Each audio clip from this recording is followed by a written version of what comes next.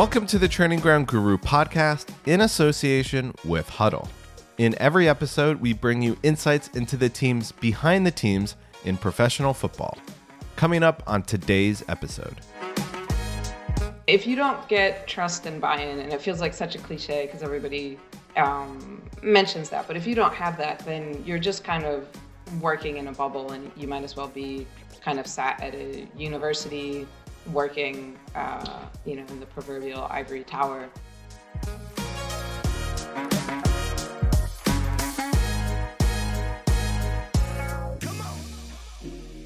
I'm Simon Austin from Training Ground Guru, and our guest on today's episode is Sarah Rudd. For almost a decade, Sarah was Vice President of Analytics for StatDNA and Arsenal, making her one of the most senior women in the Premier League. She's now co-founded her own analytics company with husband Ravi Ramaneni called Source Football. In this episode, Sarah told us about her work with Arsenal, her wider career, and her thoughts on the future of analytics. We hope you enjoy, and if you do, please give us a follow via your podcast provider.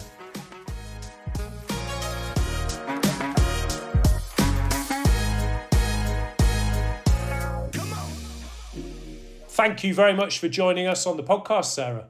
Yeah, my pleasure. It's great to be here and chat.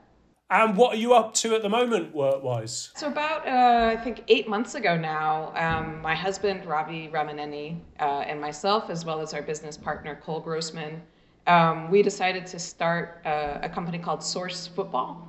And so what we are is we're a small football analytics consultancy company. So really what we're doing is trying to help out clubs that are in the early stage of their analytics journey, and kind of just like turbo boost what they're doing. So typically clubs that maybe don't have an analytics department, or maybe they've hired one data scientist, but aren't really sure how to integrate them into the decision-making process. So that's kind of our target audience with this company. And so, we want to help get them started and then eventually get them to be self-sufficient.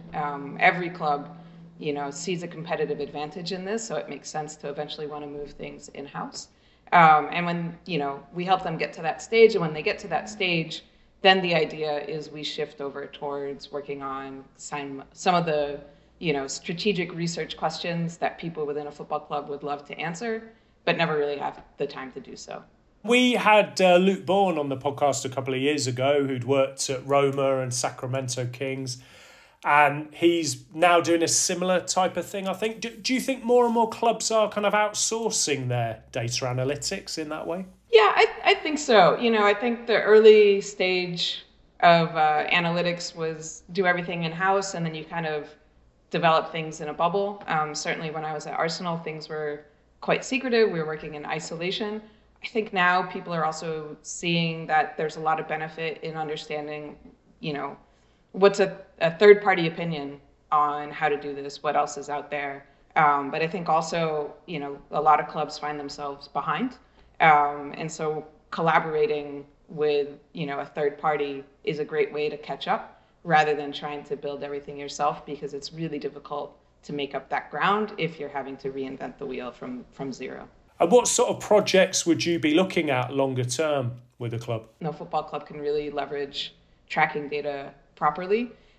So that's one of the big areas of research that we are looking into, particularly with the kind of proliferation of broadcast tracking data. So now you can kind of use tracking data to answer a lot of questions around recruitment, which you couldn't in the past. So I think that's going to be a really heavy area of focus for us, as well as player development. I think that's one area that a lot of football clubs are very interested in now. The market is too expensive for a lot of clubs to go out and look for players. So a lot of clubs are coming to us asking, how can we develop talent in-house more effectively and more efficiently? And what do you think of the state of data analytics in football at the moment? How many clubs are doing it well? I would still say it's very few clubs are doing it well. And I think in my experience and then my husband's experience, my husband was at the Seattle Sounders for about 10 years, had a much smaller budget than I did. The club itself had a smaller budget. He won 2 titles there. They were in the final 4 out of 5 years. So obviously what they were doing worked really, really well. When we talk about clubs doing analytics well, I think there's the data science side to it in terms of like producing good work. And then there's the implementation side of it and who can actually influence decision making, which clubs have good decision making processes. And I think the combination of those two is quite rare. And then I think what we see is that when you are successful with that, it's very difficult to sustain as well. Certain clubs might be possibly moving away from what made them successful, or the conditions that made them successful have changed, and so they can't continue doing that. They have to change and do something different. So, I would still say quite a small number of clubs are doing it well. I think there's a large number of clubs that are getting started, and I think they're doing good, interesting work. But I think outside of England and the United States, and maybe Italy has come along quite a ways. The rest of the world is still kind of lagging quite a bit, and there's a lot of opportunity there for clubs in those markets to kind of gain a competitive advantage. That's very interesting what you said about it being difficult to sustain. Is that in terms of personnel changing? Yeah, I mean, it could be in terms of personnel changing. We all know football clubs have massive egos, and so everybody thinks that success was due to them, and so the balance of power tends to shift a little bit, and people naturally want to grow. Depending on where you are in kind of the ladder of football, people will naturally move on. But I think too, markets change, other clubs catch up, things like that. So yeah, it's really difficult to sustain, I think. And I think that was one of the difficult things at Arsenal. We were such an early adopter. I think I joined January of 2012. We were acquired I joined Stat.DNA January of 2012. They were already working with Arsenal at the time, and then we were acquired at the end of 2012. Liverpool, I think their department started right around then, maybe a year or two before or after. But because it was so cutting edge, we didn't talk to anyone, and they didn't want us talking to anyone. And so we kind of went on our path. Liverpool went on their path. City have done their thing. And so it's made it quite difficult. And then you see, a lot of the discussion in the public sphere around state of analytics, and like sometimes they're going down maybe like a path that you wouldn't necessarily recommend. Sometimes they're doing really good work and you're like, wow, why didn't we think of that? And so then you start wondering like, well, what else are people doing that we haven't thought of? So yeah, it's quite difficult, and I don't know a good way around it, to be honest, because everybody wants to protect their competitive advantage. But I think, for the good of the industry, I think a lot of times it's good to share, because it isn't fun to be doing the same thing as everybody, like solving the same boring problems as everybody else. Sometimes it's like, well, I wish someone had just written a library, and then we could all use that for the boring stuff, and then spend our time on the interesting stuff. And you talked there about Stat.DNA and Arsenal, so I was wondering if we could go right back to the start there, back to 2012. How did Arsenal's acquisition of Stat.DNA come about? Arsenal had been like an exclusive client of Stat.DNA. So I think, people like Hendrik Almstad, who's now at AC Milan, Ivan Gazidis, they saw the potential in something like this and the competitive advantage. So they had signed Stat.DNA to an exclusive deal within the Premier League. So we couldn't have any other Premier League clients. And then I think they realized there was an incredible value in the type of data that we were collecting.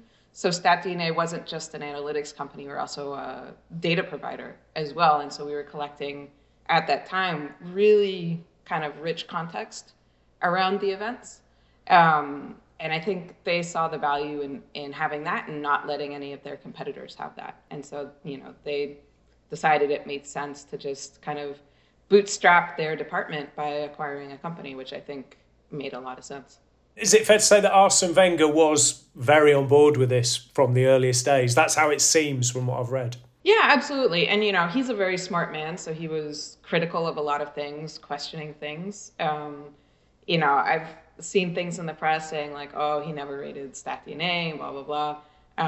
If you look at who is working at FIFA with him, it's Jason Rosenfeld, who's the founder and CEO of Stat.DNA. So clearly the two of them got along and enjoy working with each other. So yeah, he was very helpful. Were you able to directly impact the recruitment and the coaching then back in those days, do you think?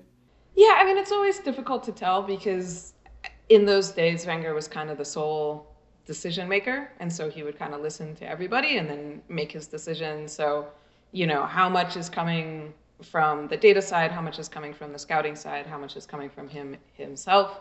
It's always, I think, really difficult to say, but we worked quite closely with his backroom staff and coaching staff. And so, even if we weren't in the room with him necessarily, like telling him to do this, there was certainly influence coming from various stakeholders around him as well. We had a really great relationship and still do. I mean, StatDNA is still part of Arsenal, even though I've left and Jason has left. But the performance analysis department, I think that's one of the areas where great working relationship between kind of objective data, subjective analysis, and then influencing the coaching side through that. Was the influence mainly on recruitment back in those days, would you say? So there was kind of pre-acquisition and post-acquisition. I think pre-acquisition was really focused on recruitment because there was a lot of things that they didn't want to kind of let an external service provider see. So a lot of things around like match preparation, they said, no thanks, we're going to keep that in-house. And I think that, that makes a lot of sense. But then post-acquisition, we actually were involved in a host of areas. So a lot in recruitment, but then a lot in terms of pre-match, post-match preparation, team performance analysis, which would then lead into recruitment and squads needs analysis. And then even doing some work in terms of like on the fitness and medical side. So trying to tackle some of the injury prevention issues and stuff like that. We had a presentation a few years ago from the Arsenal data scientist Mikhail Zhilkin, and he was telling us about the colour-coded nutrition information in the Arsenal canteen, which was based on the players' GPS results from training. Would that have been the sort of thing that you would have got involved in as well? Mikhail, his role opened up because we did not have the bandwidth, we being StatDNA, didn't have the bandwidth to kind of support all of those areas. Because I think one that I left off as well is the academy. And so, the kind of human performance department, they said, look, we really need like a dedicated person on the ground here that can sit in the office with us day to day and help us answer these questions. So, we got started on the early side of things and, doing things like getting all the GPS data, all the historical data off of somebody's laptop that they had kind of discarded and saying, no, that's probably valuable. We want that.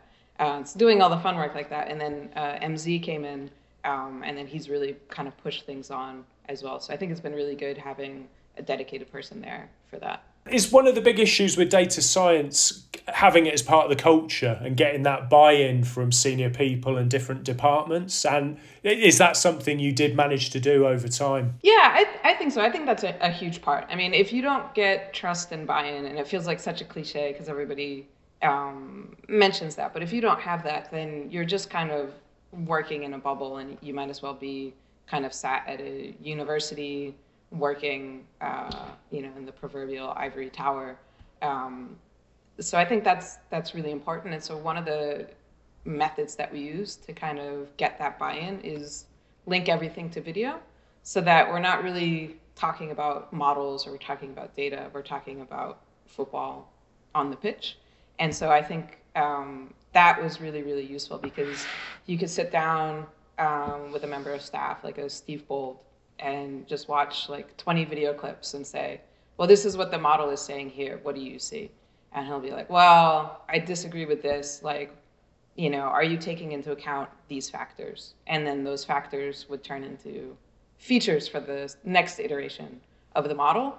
And so when you kind of operate like that, then he feels ownership over the model because he got to give feedback. He knows what it means. He knows what's going into it. He's seen with his eyes where it works well, where it doesn't. So I think, that's a really important aspect to it that maybe I didn't appreciate early on in my career. And I think that's where somebody like my husband at the Seattle Sounders, because he was, basically sat in the coach's office all the time, they would have those types of conversations all the time. And so then, it's really a lot of buy-in because they say like, yeah, this guy really understands the game. We're speaking the same language. We have the same kind of concepts when we say this.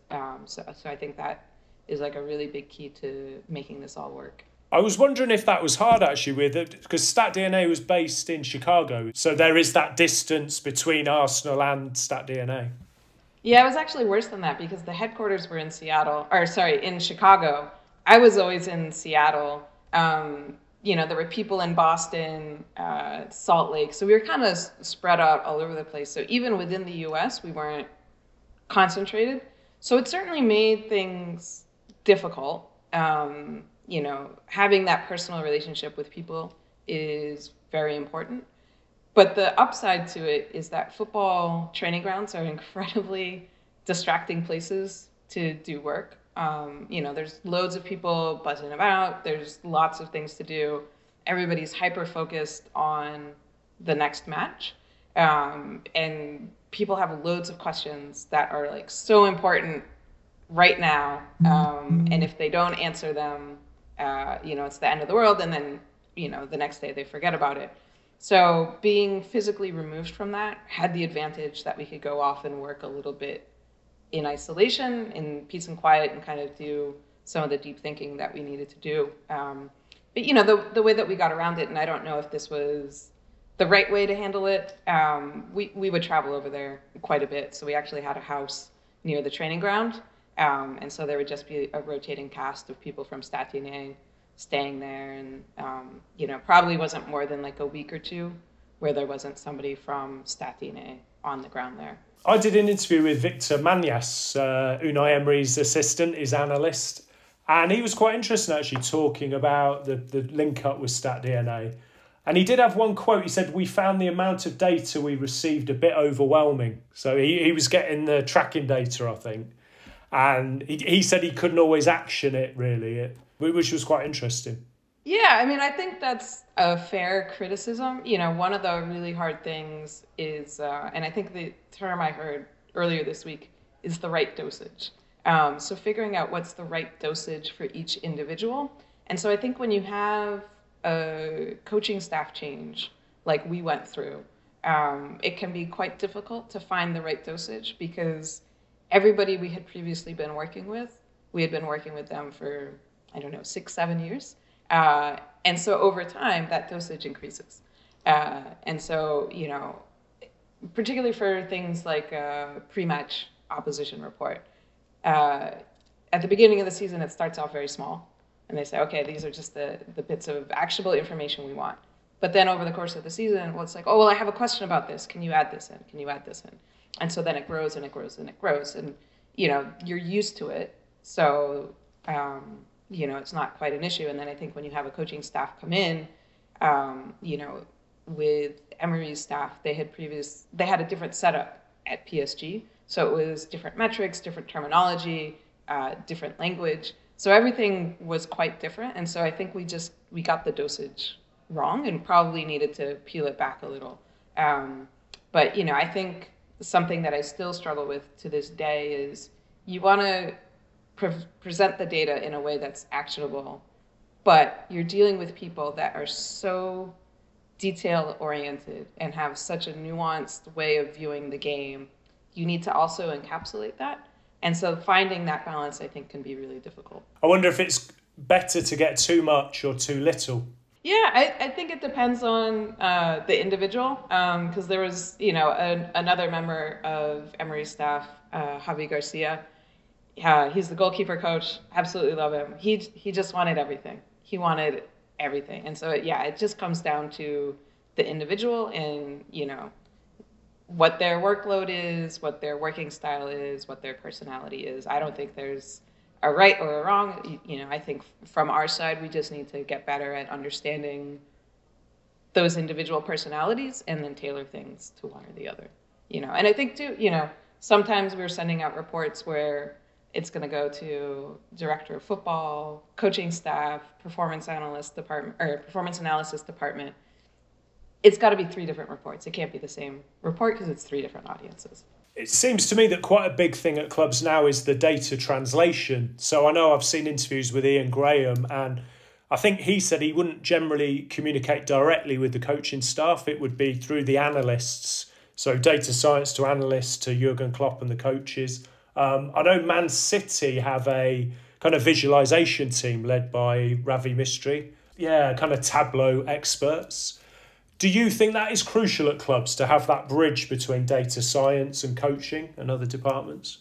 I don't know if I would say crucial, but I think in a lot of situations it makes sense. One thing, particularly as you get to larger and larger football clubs, the number of individuals that coaching staff are interacting with can just explode and become huge. And so I think as a way of kind of protecting them from kind of information overload, if you can minimize the number of interactions, I think that's quite optimal. But I think the second thing is you want to make sure that the message is agreed upon between performance analysis and data analysis. You don't want to kind of contradict each other, and then the coaching staff has to say, who do I believe? So I think it's really valuable to have those discussions ahead of time. Absolutely you guys can disagree, but eventually that disagreement needs to be resolved.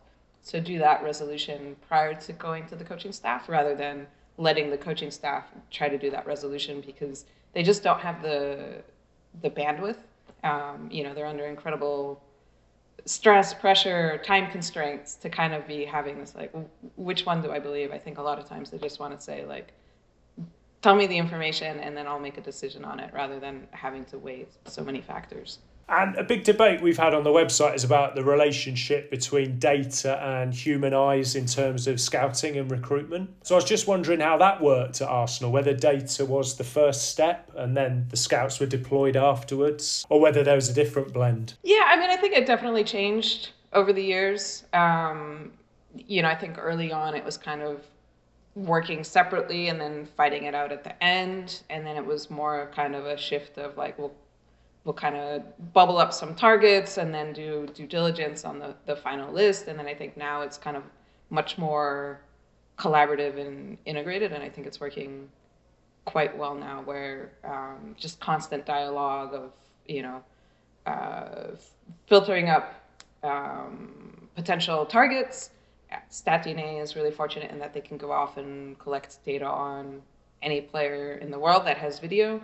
So if it's a player that they don't currently have data coverage on, but has been flagged from elsewhere, they can go get that data, come back, and then, just constant dialogue of like, what are the blind spots that we have in this player? What do we want to know about him that we currently don't know? And then trying to fill in those blind spots, whether it be through scouting or through data, or ideally both. Because I know that Edu has spoken about the club leaning more heavily on StatDNA in terms of the scouting and recruitment, and quite a lot of scouts left as part of that process. I don't know if this has been kind of highlighted as much in the press, but a big part of that is shifting people like Mark Curtis and Ben Napper into recruitment roles. They both come from performance analysis backgrounds, so people that have been working with data basically their whole careers. Ben was there from day one of StatDNA, so he's incredibly well versed in using data, to analyze the game and now using it in a recruitment context. So I think that was, a clever shift in terms of like the personnel doing the scouting. Yeah, he focuses on the loans, doesn't he, Ben? Now he focuses on the loans, but I think he's also involved in recruitment, particularly within the UK. Our podcast sponsor, Huddle, can help change the way you see the game.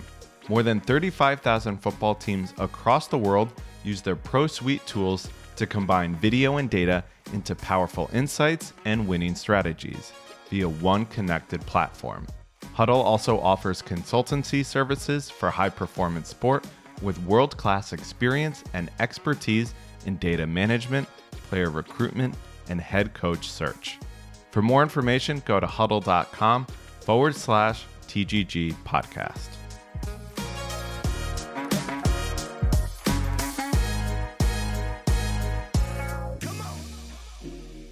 And then I did the article on when you left Arsenal. When would that have been now? 2021, was it? A couple of years ago? Yeah, I think coming up right around 2 years now. What were the circumstances around that? Yeah, I mean, there were a number of different reasons for the change. But I think, a big part of it was I'd been there for close to 10 years. And there's not a lot of turnover in staff at Arsenal, or at least there hadn't been up until that point. So I kind of found myself working one club, one league with kind of similar staff. I love the people that I was working with, but, you get to a point where you're just kind of saying, like, am I growing as much as I should be? Do I need kind of a change of scenery to kind of push myself on? Arsenal is a great club, and so I think it was a difficult decision to leave. But then I think it was also difficult to decide what next. You don't necessarily want to go and work at another club because would you just be doing the same thing at Arsenal, but having to start over from zero, having to fight all those same fights that you fought 10 years ago. So I think that was, a big reason for wanting to do something a little bit different as well. And I think I wrote in that article that you were one of the most senior women in football, in general, in UK football. Was that something that kind of entered your mind? Did you feel like a pioneer? Was that something you were aware of? I think at the time I didn't, and now reflecting on it, I do a little bit more. So because, you're always working with kind of the same people at Arsenal, you don't tend to focus on things like that too much. I mean, everybody kind of knew me, respected me, so there weren't any issues. But then when you leave and you take a step back and it's like, oh, there aren't that many women in this field in general. And then to be kind of one of the more senior ones, it's, I think it's a nice feeling. And then last year I attended the inaugural Women in Sports Data Conference. So it was held in New York City. And to me, that was kind of like a groundbreaking moment for me, because for so long I felt like I'm the only one. And then, I spent a Saturday afternoon literally in a gymnasium full of women interested in sports, data, and technology.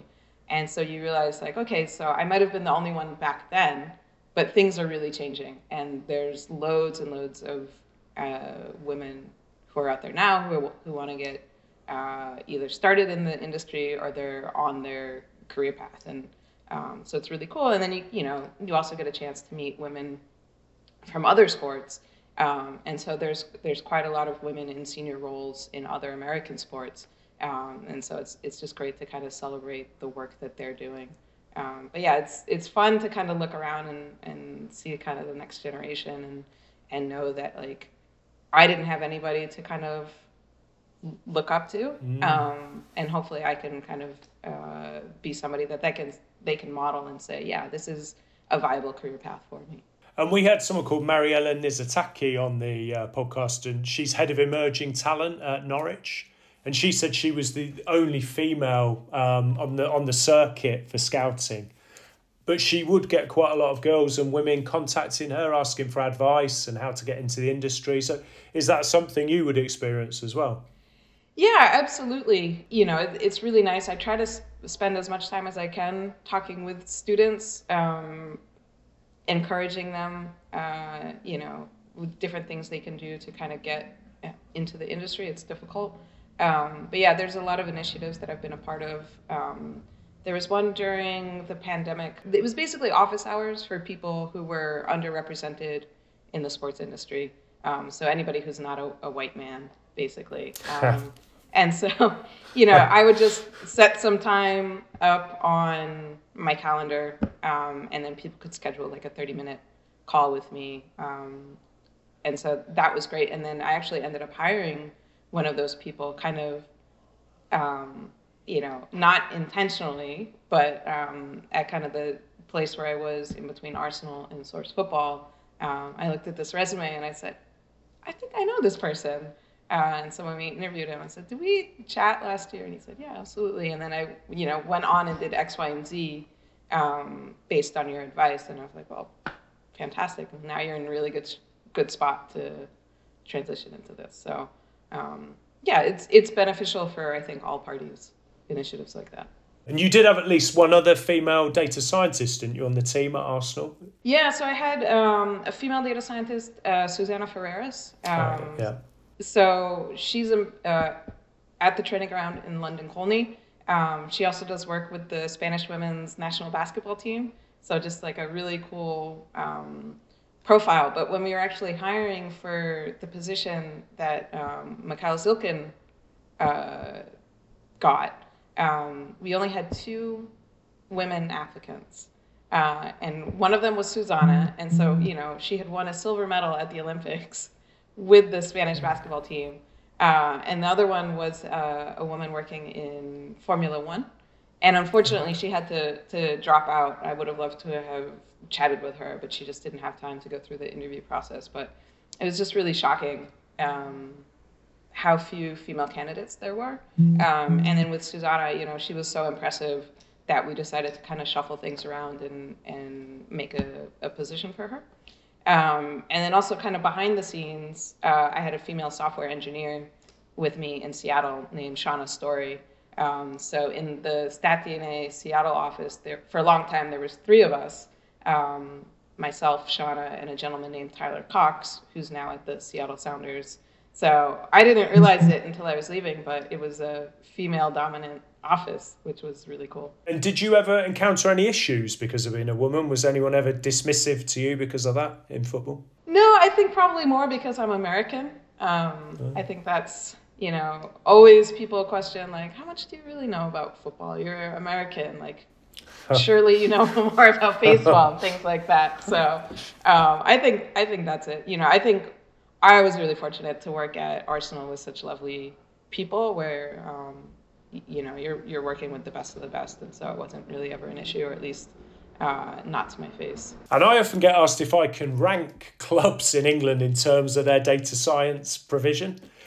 Is it possible to do that, do you think? Are there sort of a top 3 or anything like that? Yeah, I mean, I think it's quite difficult because nobody ever really knows what exactly is going on behind the scenes, what went into the decision-making process. But I think you can kind of reverse engineer transfers a little bit and say, are these good moves? Are these not so good moves? So, certainly I think Brighton and Brentford are probably well up there, even though they're probably the most secretive of the bunch. But yeah, their transfer business has been phenomenal for the last couple of years. And both of those clubs kind of have independent data science departments, don't they, really, because of the business that their owners are in? And I've had some clubs saying we can't compete with that because of the number of data scientists those clubs have.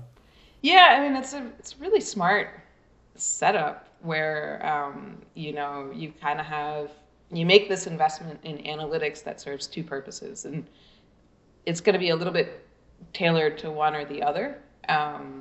Analytics that you would do for betting is quite different from what you would do for recruitment, but that foundation is there. And certainly anything involving proprietary data collection is going to be really valuable on both sides of the business. And you were talking right at the start about clubs maybe not leveraging tracking data as much as they could. What could the developments be there, do you think? In terms of like broad question or areas of questioning that I think are going to be solved soon, certainly off-ball movement. I think a lot of questions around the impact of teammates.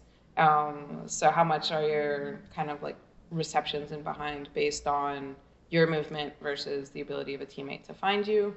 And then I think, the big area that is still going to be quite difficult to answer is just around defensive abilities. I think that's something that you can kind of scratch the surface with tracking data. But in terms of actually figuring out why is Virgil van Dijk so good, that's going to be a difficult one. But I think, there's also this whole new world of questions around how can we, get more certainty around a player's ability to translate from one league to another. And tracking data, I think, will be really helpful for that in terms of what's the physical context they're operating in their current league versus where they're going to be going. But I think also just understanding a lot more in terms of like team shape, team dynamics, what kind of defensive situations are you finding yourself in, things like that. And talking there about the defensive abilities, I know David Sumpter was talking, for example, with Virgil van Dijk, and I think he called it the amount of space that he is able to control on his own, and I think he was kind of top of the Premier League at his peak for that. Is that the type of thing you're thinking about there?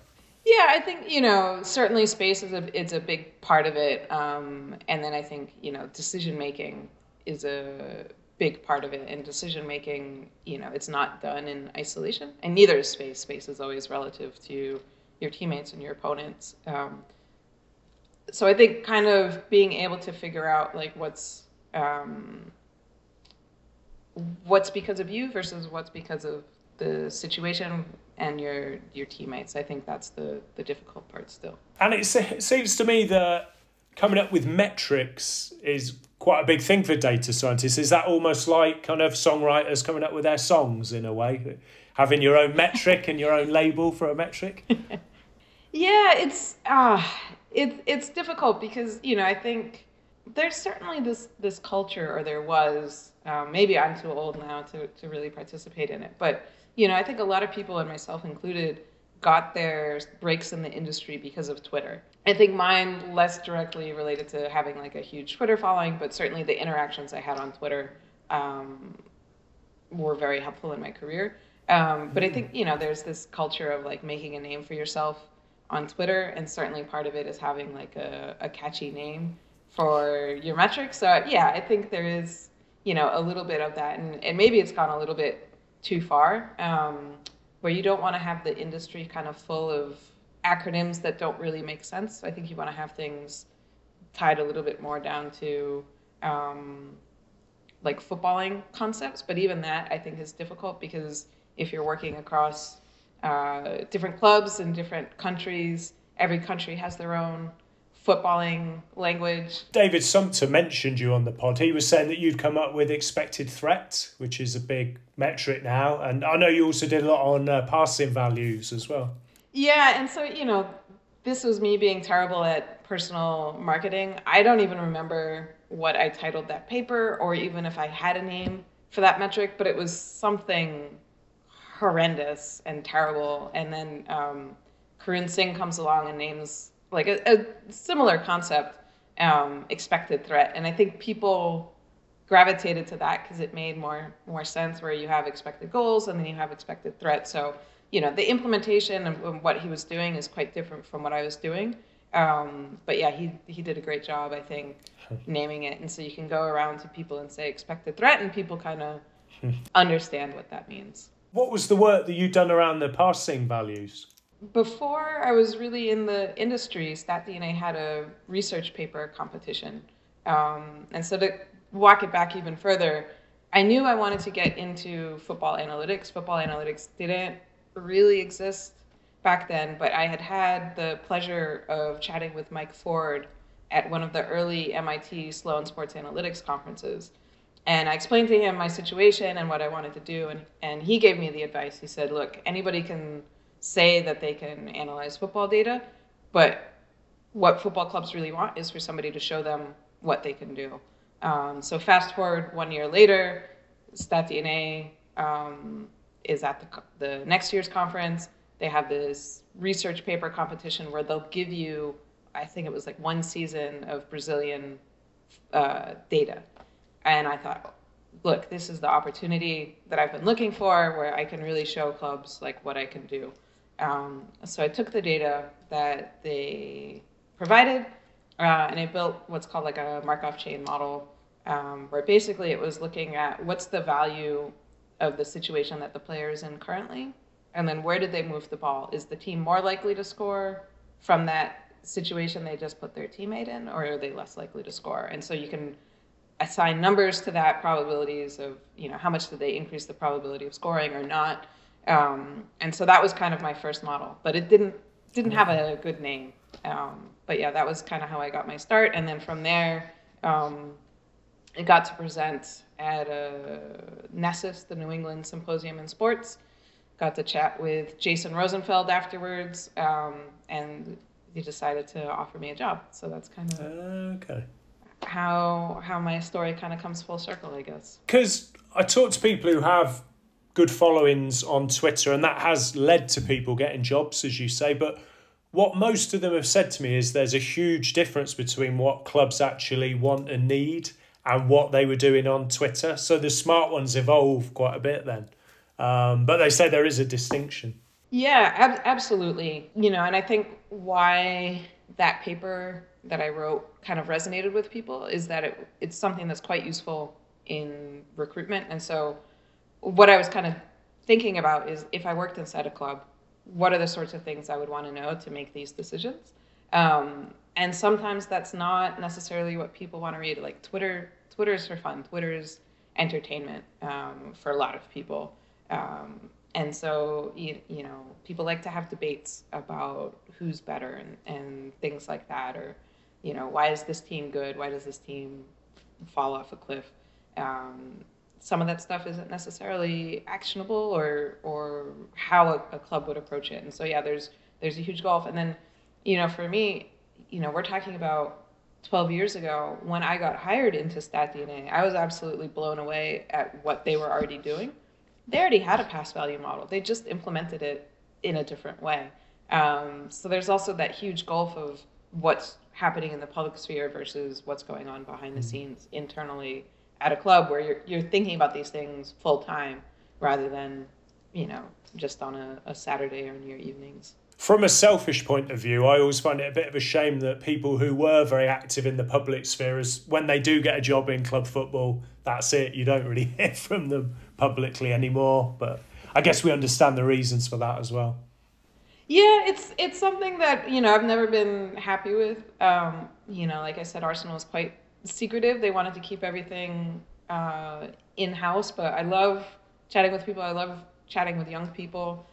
So I think that's one of the nice things about my current situation is I can be a little bit more open and chat with people. And, I don't want to tell people like, do this, don't do that. But, I love seeing the work that people are doing and, maybe provide constructive feedback on some things. But, I think for me, the early part of my career was just trying things and then seeing why they don't work. Because I think early on, like I had football analytics solved. Like I was absolutely certain, just throw all the numbers into a neural network and your job is done. And like nobody would try that now. I mean, I'm sure we're probably moving back towards that with just throw it into like a convolutional neural network or something like that. But I learned so much by trial and error, and I think that's really useful for people. So yeah, I love to see people doing their own work out there. And I was just going to finish by looking at the future of data analytics. So there's a lot of talk about artificial intelligence at the moment, ChatGPT. Has that got the potential to make a big impact right now in football, do you think? Or is it more about getting these basics right first? Yeah, I think we're still in an age where we need to get the basics right. I see a lot of bad stuff out there still, where people are kind of assuming that a number means something when it doesn't. So I think we have to nail the basics still.